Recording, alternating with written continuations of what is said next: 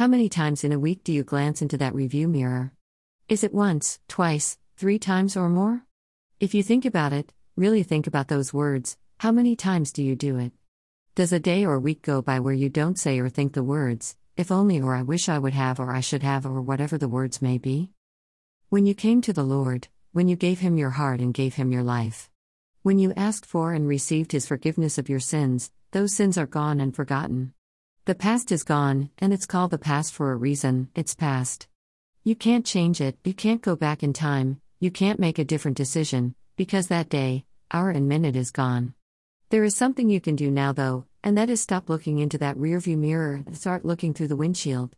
Look at what's ahead of you and see the awesome things in store for you, especially when you have the Lord guiding you.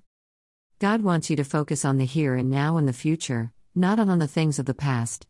When you asked for and received His forgiveness, your slate was wiped clean. You were reborn, you have a new heart, a heart for God.